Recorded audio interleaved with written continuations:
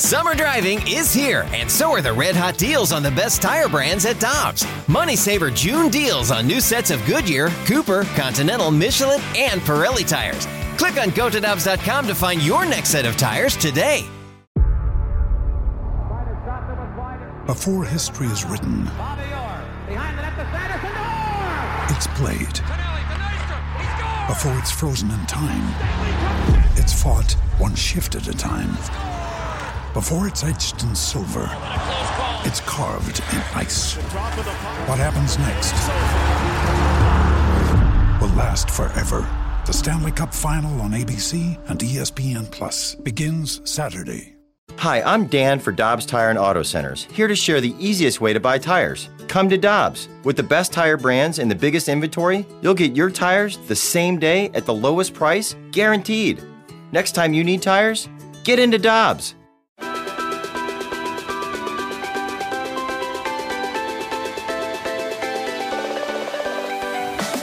Brandon Kiley and Tanner Hendrickson. I'm Alex Ferrario. It is BK and Ferrario, as it is time now for our weekly hit with Ben Heisler, the managing editor for BetSided, as we take a look at week number 3 in the NFL and, of course, some college football as well. Heis, how are you today, my man? Hello, gentlemen. Happy Thursday. I'm wondering if I should go ahead and bet my mortgage on the Cardinals to win 12 straight games. It's been a lot of fun, even for this Cubs fan living in Kansas City, where I feel like the St. Louis dividing line sort of breaks us up a little bit. I have to say, just to give me a little bit of drama down the back end of the season, watching the Cardinals play this well has been a lot of fun. Well, Heis, not to pick on you, but I can imagine as a Cubs fan, for how disastrous this season has been, it is a little exciting for you. And look, if you got your mortgage willing to spend on the Cardinals, I know Tanner Hendrickson over here threw $25 down on the Cardinals to win. Whoa. BK over here might just tell Kara that all of the money for the wedding is going towards the Cardinals to a World Series. It's fine. We're going to win it back, Heis. Yeah, if you got it, Heis, I'd say throw it down, my man. I don't know if I necessarily have it. I have it for the mortgage, and I suppose that if I go ahead and use it and they win, then I have enough for 2 mortgages. There you go. I'll go. There you go. That's the math in my head. I will say this, though. Our own Ian McMillan over at BetSide the last couple of days has been on St. Louis as big money line underdogs in those games, and sure enough, they've come through. So when you're hot, you're hot. Well, Heis, you're going to be hot on our pick'em this week. I'm feeling good about it. From what I understand, when you came on with the guys last week, it didn't go so well for them with their picks. But I believe in you going into this week. What's the lock of the week for Ben Heisler? The one that you're like, there's no way this goes wrong for me. I'm confident in this particular pick. Oh, my goodness. You're telling me that, in the time where the first 2 weeks of the season where favorites are 10 games under 500. Yeah, I've learned that the hard way, Heis. I'm 1-8 in my Heis, picks. it's a nice big red rash on BK's chest from him getting waxed. That's right. I forgot about the wax. There's so many follow-up questions that I have, but I'll say this. I'm looking at the Sunday night game between the Packers and the 49ers, and the line has stayed fairly consistent all week at San Francisco -3.5, and I really can't figure out why. I know the Green Bay defense looked atrocious in the first game of the season against New Orleans. We also saw who New Orleans was in week 2 against Carolina. You also saw that Aaron Rodgers had some things that they just kind of needed to iron out, but did you see some of those throws? He was back to looking like the Aaron Rodgers of old, where he was just finding it into windows that were almost seemed impossible. And let's not forget that the 49ers defense, especially in their secondary, have been getting shredded the last couple of weeks. I know the Eagles didn't put a ton of points on the board last week, but they had several big plays, and the 49ers ultimately just was able to stand tall, especially in the red zone, limit them to not a lot of opportunities there. But I like Green Bay quite a bit, especially with Aaron Rodgers starting to figure some things out. The defense gave up 0 points to the Lions in the second half. They really are riding some nice momentum coming into this game. And I also know that Aaron Rodgers thrives in primetime games where he has the opportunity to give the middle bird to really everybody that he wants to. So I'm looking at Green Bay. I like the fact that I can get them right now at +3.5. considering that I can get that hook, I certainly expect Green Bay to cover this week. All right, Benny, this is like trash on trash for me, but I need to find a way to get the correct pick on this one. The Falcons versus the Giants. I'm leaning towards the Falcons because I do feel like they made some progress in week 2, even though they lost. But I'm always so unsure when you're taking on a team that's already 0-2 and needs to pull out a victory like the Giants do at home. Yeah, I think both of these teams could use a victory. I think for the Falcons, certainly in the second half, it looked a little bit better. But if you're Tampa Bay, at that point, you already had the game completely in control. I think it was a little bit more smoke and mirrors. And that's not to say that I don't think Atlanta will improve as the season goes on. There's still plenty of playmakers, especially on the offensive side of the ball, in Calvin Ridley. And I think Mike Davis showed last year that he's perfectly capable of being, a solid pass-catching running back. Kyle Pitts, there's certainly a very exciting future there. But Giants need this win desperately. It's a big Joe Judge hot seat type of game.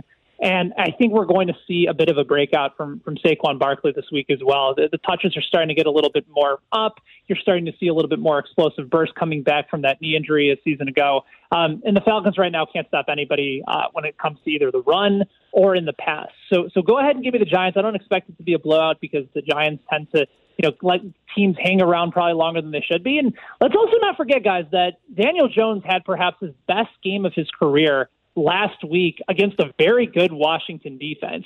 Granted, on the other side, it was Taylor Heineke, so we thought the Giants probably should have been closer in that game. But I think that's a big step forward for Daniel Jones to be efficient with the football, use his legs to his advantage, and really start to make some more progress in downfield throws. He's had a great connection with Sterling Shepard all season.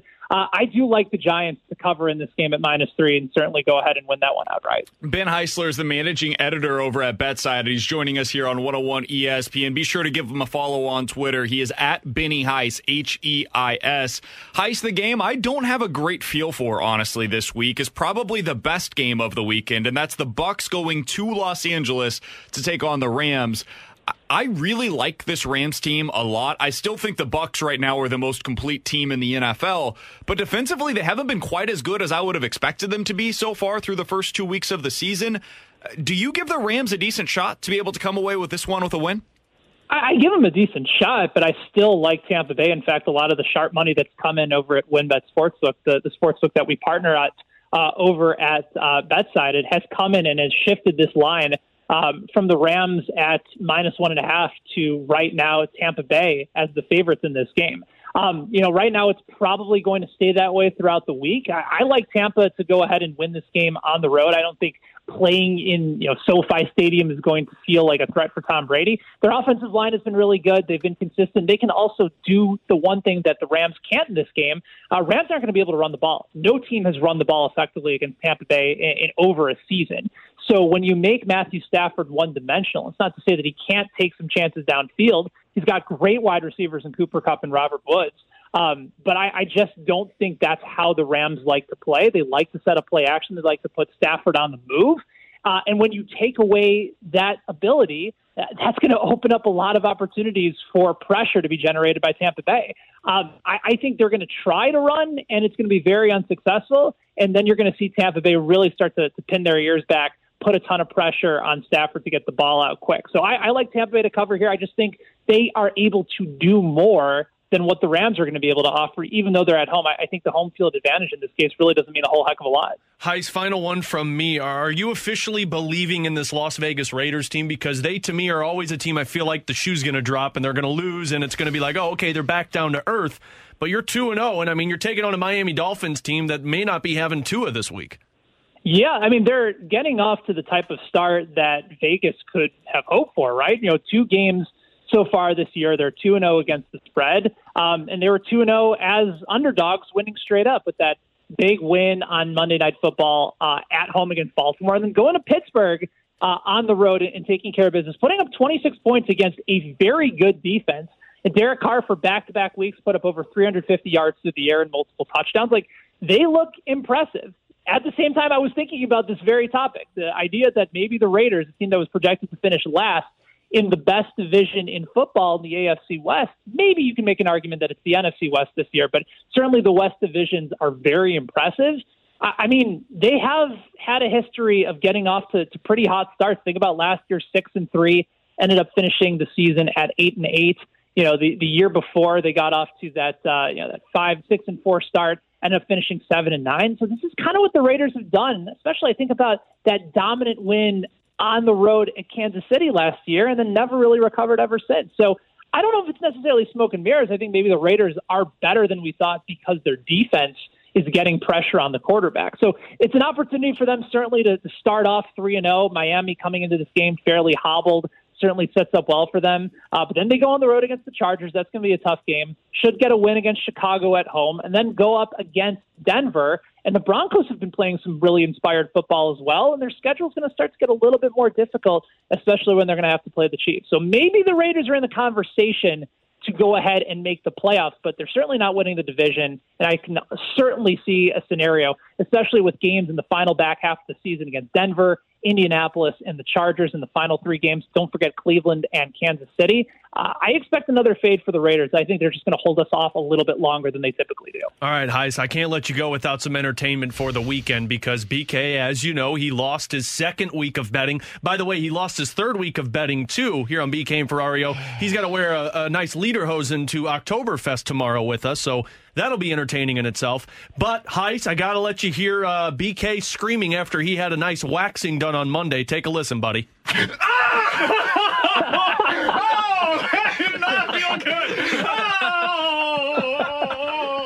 Heis, I think the best part about it was after we waxed him, he yelled, "God, I hate you, Chiefs." And you know what? If this is an opportunity for you, BK, to learn a lesson that I think all of us could probably use. We wrote about this over at Betsided this week.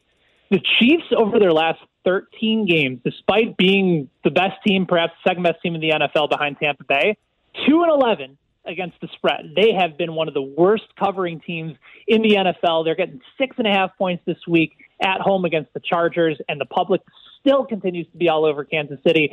It might be one of those times where you just go ahead and sit the next couple plays out on betting the Chiefs for a little bit. Yeah, I wish I could just sit the next couple of weeks out. Forget the Chiefs. Just sit the weeks out so that way I could figure out what's gone wrong with my picks. It's gone very, very poorly, Heis. I was 1-2 in week 1 and have not had a pick correct since. So. BK, all I heard from Heis there was pick the Chiefs and make sure you pick the cover on that one this week. The problem is I'm going to go on the Chargers this week, and then suddenly the trend's going to reverse, and now here we are. It's going to be great, Heis. I can't wait for it. Just avoid the game at all, BK. Go ahead with some of the other locks of the week, and just enjoy the Chiefs and Chargers, and don't put any money on it. I think that's probably the way to go. He's Ben Heisler. You can find his work over at Betside, and you can follow him on Twitter at Benny Heis. We always enjoy having him on with us each and every Thursday here on BK and Ferrario.